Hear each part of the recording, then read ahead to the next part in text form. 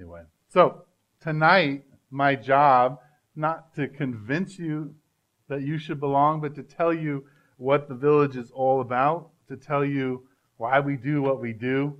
Last year we spent like 10 weeks doing this, so if you really want to get details about it, you can go on the website and you can listen to all the details. But tonight, I'm just going to give you the pitch for why you should belong at the Village, why the Village does what it does, and all those good things. So let me start here. The last 2 weeks, Rod has been talking on Abraham and Isaac, but he's been using a lot of stories about planting this church and how this church happened and his perceived failure, and then how God kind of birthed this out of his not succeeding in the way he wanted to. But I mean, this is pretty awesome. So God really blessed that. But he's been telling his story. So let me just quickly start out to say that the reason that I'm in this and the reason that I get up in the morning and do this is started when I was 23, sitting in a church that was very, very big with like 500 people in it for one service. And I'm looking around and most of my friends don't know Jesus. And I look around the church and I'm like, you know what? I'm pretty sure I can barely get my friends to come to dinner at my house. They're not coming to church. But they're interested in God, but even the things that are in their hearts and in their souls and that they're wrestling with, this community that I'm in isn't capable of dealing with it. And I'm barely capable of dealing with it. And helping them. And so at 23, I didn't help Rod plant the church until I was 29. So between that time, God took me through a lot of different things to get me to a place where we could come and have a church where I hope people can come and wrestle with stuff. Now, the Village has been around since 2001. And over those years in Tucson, the Village has a reputation for being the church that's about community. In fact, I get pastors, people from other churches all the time asking, well, how do you do community? How do you do that? Because everybody wants this mysterious word to be in their life called community. That it's not in the Bible. But they want that. They want to have this connection when they go to church. And usually I don't know what to say to those people about how they get community, because the reality is that after 12, 13 years of the Village, community's kind of been disappointing. Right? I mean, yeah, there's been some great, awesome things that have happened at the Village. But actually, in general, it's kind of a disappointment. You guys are a disappointment. Right? I am a disappointment. Right? I know for sure, because I've known some of you for just a short period, but a lot of you for a long time. I have failed you. I have chickened out on things in your life. I've not done what I'm supposed to. I've said offensive things. I haven't come through the way that I'm supposed to. But that's the reality, is that good community starts with the fact that good community is actually bad community. Because it starts with broken people. And so I would like to just start talking about the Village tonight out of Romans chapter 3. And most of you, I hope, know these if you know the Bible at all. But Romans chapter 3, verse 23 is, a really famous verse that people quote at each other all the time. But let me read it to you. 3:23 out of Romans, the author Paul says this. He says, "For all have sinned and fall short of the glory of God." The reality is that when a group of people gather and decide they want to follow Jesus, they start at that point. That everybody has sinned. And we are all broken. We start at a broken point. And you cannot have good community if you start at a broken point. So in this world, if the Village is lifted up as, hey, this is a place for community and friendship and engagement, and that becomes the God, the reality is it's going to fall really quick, because we've all sinned and fallen short of the glory of God. Now, Romans 6:23 gives us a little bit of hope. But it says, "For the wages of sin is death, but the gift of God is eternal life in Christ Jesus our Lord." So if you thought it was just bad that you'd fallen short of the glory of God, the sin, the reason that you've all failed me is that you have these, if you think about it in a picture sense, you have these gray tendrils coming off your body that are gray and ugly and they're death. That you all come walking through that door with these gray, ugly tendrils of death connected to you. And we all bunch up against each other, and when you push up against my gray tendrils of death and your gray tendrils of death, we get a big knot of death, which makes community really difficult, right? But this verse says that there's this gift, and it's a gift of eternal life. Now, here's the thing about eternal life that a lot of times we don't understand, is that we think somehow eternal life is just this get-out-of-hell card, that we hear Jesus, we accept Him as our Lord and Savior, and then we don't have to go to hell. Yay. But that's not the big point. The big point is that it's eternal life. It means that the only one eternal being has reached His hand down through Jesus Christ and is entertaining a relationship with you. And that's the exciting thing about all of us coming together. Because if you could imagine coming through this door with all those gray tendrils of death, the other thing is those of us who are willing to grab hold of Jesus Christ have all of these golden tendrils of life, of hope coming off of us. And they begin to intertwine. And so when we interact in community together, what we have is this line of death and this line of life intertwining.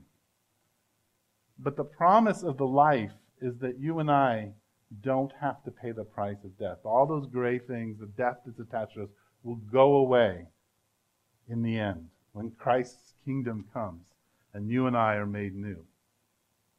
But right now, that's not really working great. Because I can guarantee you, even this week, some of you have disappointed me, made me upset, given me anxiety attacks. It's not been good. So I know it's not working, right? It's not perfect. We live in this place of brokenness. But we live in a really exciting place after the cross of Jesus. And I want to start in thinking about community and what it means to come and live together around Jesus. I want to look at Jesus in John chapter 13. I'm just going to read one verse to you. John chapter 13, 34. Jesus at the Passover, where He's done communion basically. Here's my body, here's my blood. In the midst of that, He's taken off His shirt basically, wrapped it around His waist, and cleaned the bodies and the feet of His disciples. Now, in those days, that was a bad deal. I am not taking off anything and washing anything. I've seen some of your feet, right? I've seen my feet. It's not like, and just cleaning people's feet is kind of disgusting. But Jesus is making a point. So He washes the feet of the disciples. And in the context of that, in verse 34, He says, "A new command I give you. Love one another as I have loved you. So you must love one another. By this, all men will know that you are my disciples if you love one another." The key to good community, the key to coming around Jesus, Jesus tells us, is the way that you and I love one another. The way that we engage one another. The way the world is going to know who Jesus is, the way we're going to know who Jesus is the way that we love other people. What I want to tell you, that the reason that I get up in the morning, the why of what we do here, the reason we do all the things that we do, the why, is that I believe community centered around Jesus changes people's lives. When community is gathered around Jesus, people's lives change. And they change because they become more like Jesus. Now, what we say at the Village, for those of you who are new, we have all these values. So we say community that's authentic, that's real, that's willing to be honest. Community that's accessible or hospitable. A community that's creative, a community that's disciplined. That kind of community centered around Jesus changes people. So if it's community centered around Jesus, then we got to center around Jesus. So tonight, all I want to do is remind you about who Jesus is and what he calls us to do. And so I'm going to camp tonight in Philippians chapter 3. So if you want, or chapter 2, if you want to open your Bible to Philippians chapter 2, that's where we're headed. Philippians was written by Paul. It's the passage of, or it's the letter of joy.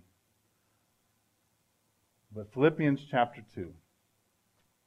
We're going to start in the beginning. Paul says to Philippians, he says to you, if you have any encouragement from being united with Christ, if any comfort from his love, if any fellowship with the Spirit, if any tenderness and compassion, then make my joy complete by being like-minded, having the same love, being one in spirit and purpose.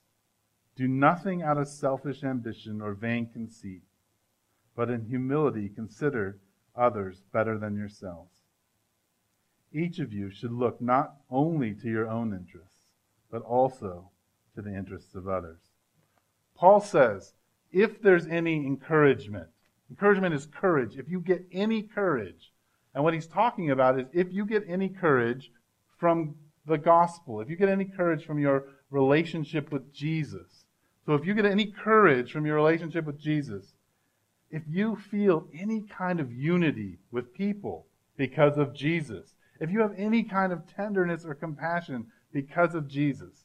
So here's the first thing that you need to think about when walking into a community and looking for community, looking for friendship, looking for a place to belong, is that where you get your source of courage, your source of connectedness, your source of tenderness and gentleness has to come from Jesus. So the question you need to ask yourself tonight is, do I find any courage in my relationship with Jesus? Because I'm connected to Jesus, do I feel united to the people who say they belong to Jesus? Do I find tenderness and compassion out of my relationship with Jesus? Because for community to be effective, for you to live into your eternal life and into your relationship with Jesus, you have to be willing to figure out how to find courage from that relationship. And if you don't know where that is, that's where you have to begin. You have to say, look, I don't know how to find courage from my relationship. I don't feel tender or compassionate towards anyone. And I don't feel united. Like there's nothing there. There's where you need to start. You need to ask people. You need to raise your hand. That's where I am. You need to be honest about it. See, at the Village we say you need to be authentic. Authentic says, this is an honest assessment of where I'm at. I don't get any courage from my relationship with Jesus. What's wrong? What's going on? Okay? So as you walk into community, Paul's challenge is for us to take, if we get any of these good things, if any of this comes to us, then what we're supposed to be is like-minded, having the same love, being one in spirit and purpose, doing nothing out of selfish ambition or vain conceit, but in humility consider others better than yourselves. Each of you should look not only to your own interests, but also to the interests of others. The secret to good community, the secret is it's not about you. The secret to dealing with most of your problems in life is it's not about you. But we live in a culture that very quickly tells you it is about you. If you watched any of the football games, every commercial tells you it's about you. You need this car. You need to drink this kind of beer. You need to eat these kinds of cereals. Because what they do is they'll bring you to some mountain where there's lots of grass and cool breeze and everything feels good. If you have this cereal, if you drive this car. Because it's about you and how you feel. And most of us walk through those doors We go to the different meetings. We go to each other's homes, and we're like, please make me feel good about myself. Our first thing is it's all about me. And sure, a lot of us are in pain, so of course it should be about you, right? One of the ways to walk out of pain is to realize it's not about you. What Paul says is, if you can find a center with Jesus, then begin to make it about other people. Begin to make it about other people. Because if you come into a community that's making it about other people, it will actually be made about you. Like, people will think of you. And if they don't, wow, you get this awesome opportunity to sit in loneliness. It's exciting. And disappointment, right? And it's exciting, right? No, not really. But it is a place to find Jesus. It is a place to find strength. It is a way of pointing yourself back. I want to hold on to this idea, the why. Go back to it. The why we do what we do at the Village is we believe that community around Jesus changes people. Community surrounded around Jesus changes people. A community that imitates Jesus changes people. So Paul, he basically says, look guys, stop being selfish, center yourself on Jesus, but he doesn't leave them just left there. He says, okay, if I'm gonna put you around Jesus, let me remind you what Jesus does and how he did it, so that you can do it too. Verse 5, it says, your attitude should be the same as that of Christ Jesus. So your mind, the way you think about things, the way you act, should be the way Jesus did, who being in very nature God, did not consider equality with God something to be grasped, but made himself nothing, taking the very nature of a servant, being made in human likeness and being found in appearance as a man. He humbled himself and became obedient to death, even death on a cross. Therefore, God exalted him to the highest place and gave him the name that is above every name, that at the name of Jesus every knee should bow, in heaven and on earth and under the earth, and every tongue confess that Jesus Christ is Lord, to the glory of God the Father. So what Paul says is, if we're going to be like Jesus, then you ought to look at what Jesus did. And the first thing it says is that Jesus was God, but he didn't try to grasp that. It literally means he didn't try to steal it. He didn't try to steal the identity of God. He didn't try to take a hold of the advantage of being God. He didn't try to steal it. The first part, if you're going to think about other people, is that you have to get whatever it is that you have on the throne off the throne. And like I said earlier, you're the one sitting on the throne. Think about yourself. You think you're God. You really do. And you have a lot of worship rituals that you do for yourself, right? You have certain ways of eating food and what kinds of food you want to eat. You have certain addictions that you practice over and over again to kind of set yourself up. You begin to believe that you are better than other people or that you deserve something. All of us have ourselves on the throne. And here's the thing. Jesus didn't try to steal being God. You and I have already stolen it. Right? Remember we're going through Genesis, and what was it that Adam and Eve was a temptation? Adam and Eve wanted to be like God. They wanted to steal God and make themselves God. Make the world revolve around them. The question I have for you tonight, second question, and it's the first thing that kills community, is how much of yourself is on the throne? And how hard are you dragging yourself off?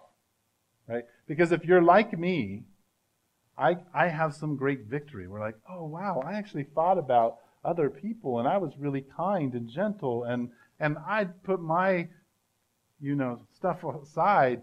So wow, I need to reward myself for that. So I'll put myself back on the throne and give myself some gifts and adulation for such a great thing. And I'm back on the throne because I really want the world to revolve around me. And I'm not joking. Like, so do you. You desperately want it to revolve around you. And that's why community is difficult, because all of us do. And so Paul is saying, you got to be like Jesus. You have to be in a place where you know that there's just no way for you to grasp hold of being God. God is God, and you are not. And Jesus understood that, and he made himself nothing.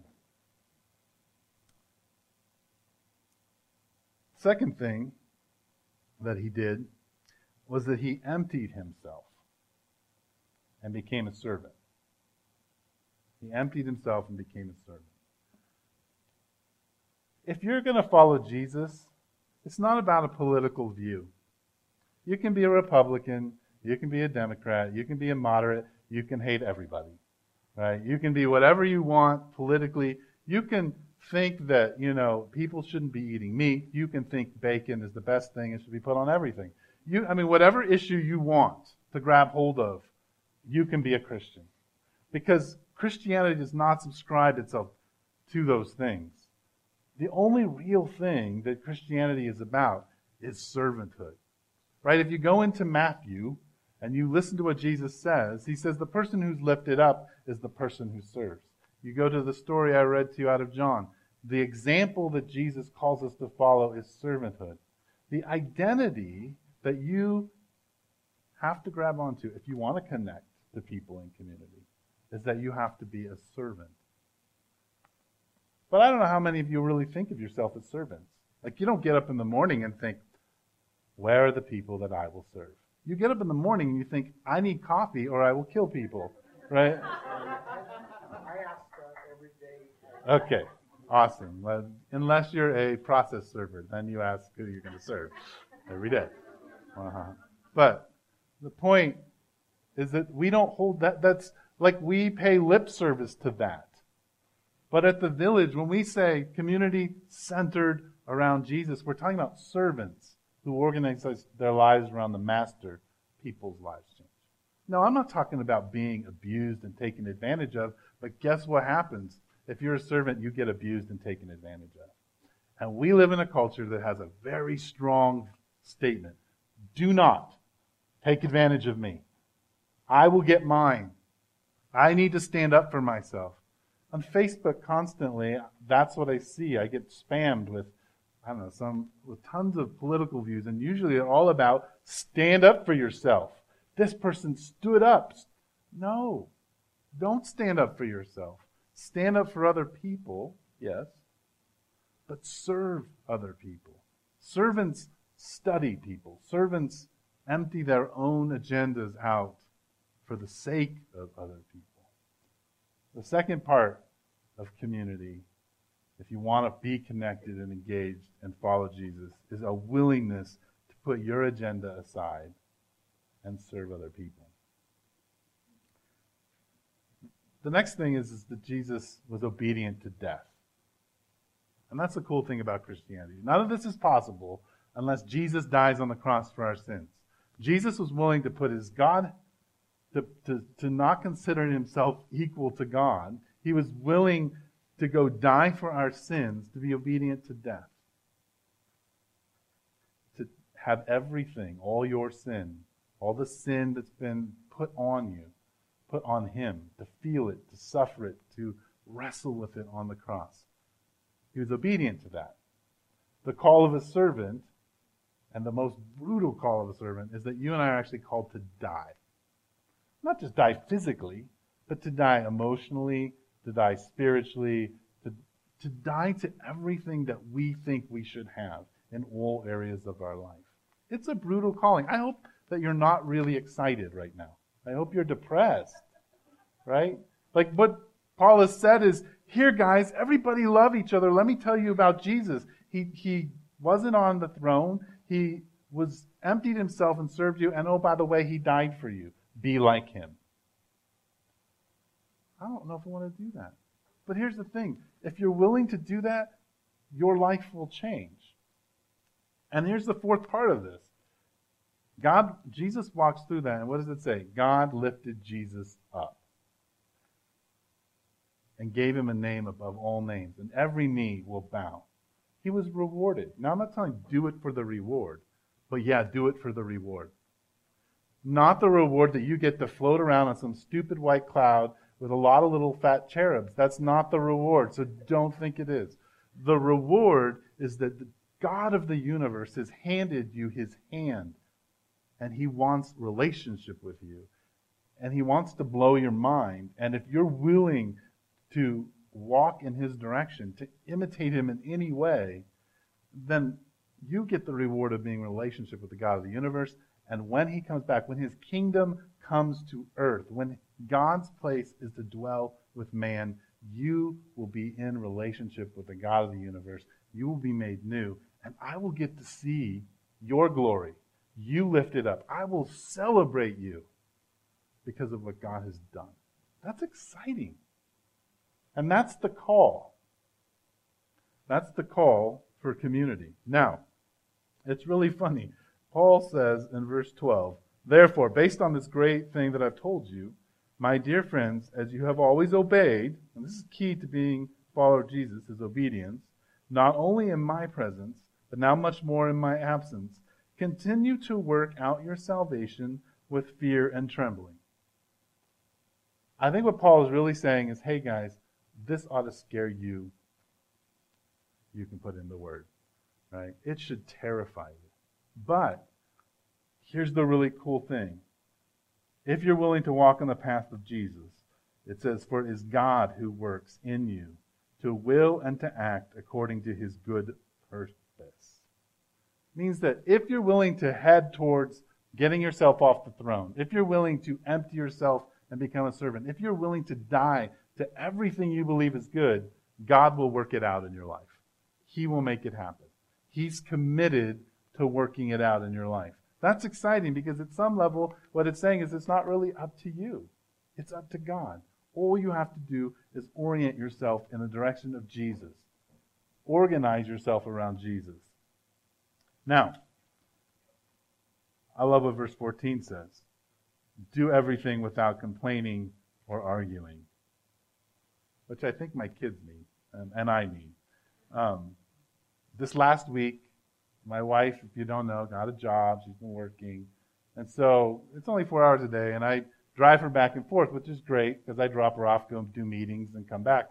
But the kids were off this week, which means I've been carting them around to coffee shops, so they've had to study with me and go to meetings with me and do all those kinds of things. And man, they get tired of driving in the back seat. I don't know why. But they start fighting, and then I start yelling at them, and don't pinch your brother, don't do that, stop kicking my seat. And I have a hard time inspiring them. The reality is, all of us want to default to complain and grumble. It's the easy thing to do. It's the instinctual thing to do. It's part of that gray tendrils of death that's attached to us. It's complaining. We all like to do it. I'm sure this week that you've all complained about something. Pretty sure. But he says, do all of this, and here's why you should not complain and argue. So that you may become blameless and pure, children of God without fault in a crooked and depraved generation, in which you shine like stars in the universe as you hold out the word of life. Here's the thing. If you're willing to take yourself off the throne, if you're willing to empty yourself, if you're willing to die, and you're willing to do it without arguing or complaining, you become something more than just a nice person. When you hold out the Word of God, you become this explosive light to the world. And it's not just, oh, my coworkers think, oh yeah, he's a nice worker, maybe he's a Christian. No, when you follow Jesus, something spiritual happens when you don't complain and argue. Complaining and arguing is a destructive spiritual weapon.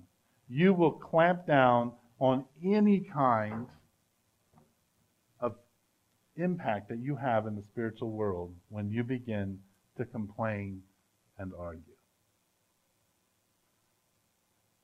It kicks your witness both to people and to the spiritual world dead in a minute. It dampens everything. It's like a cold blanket.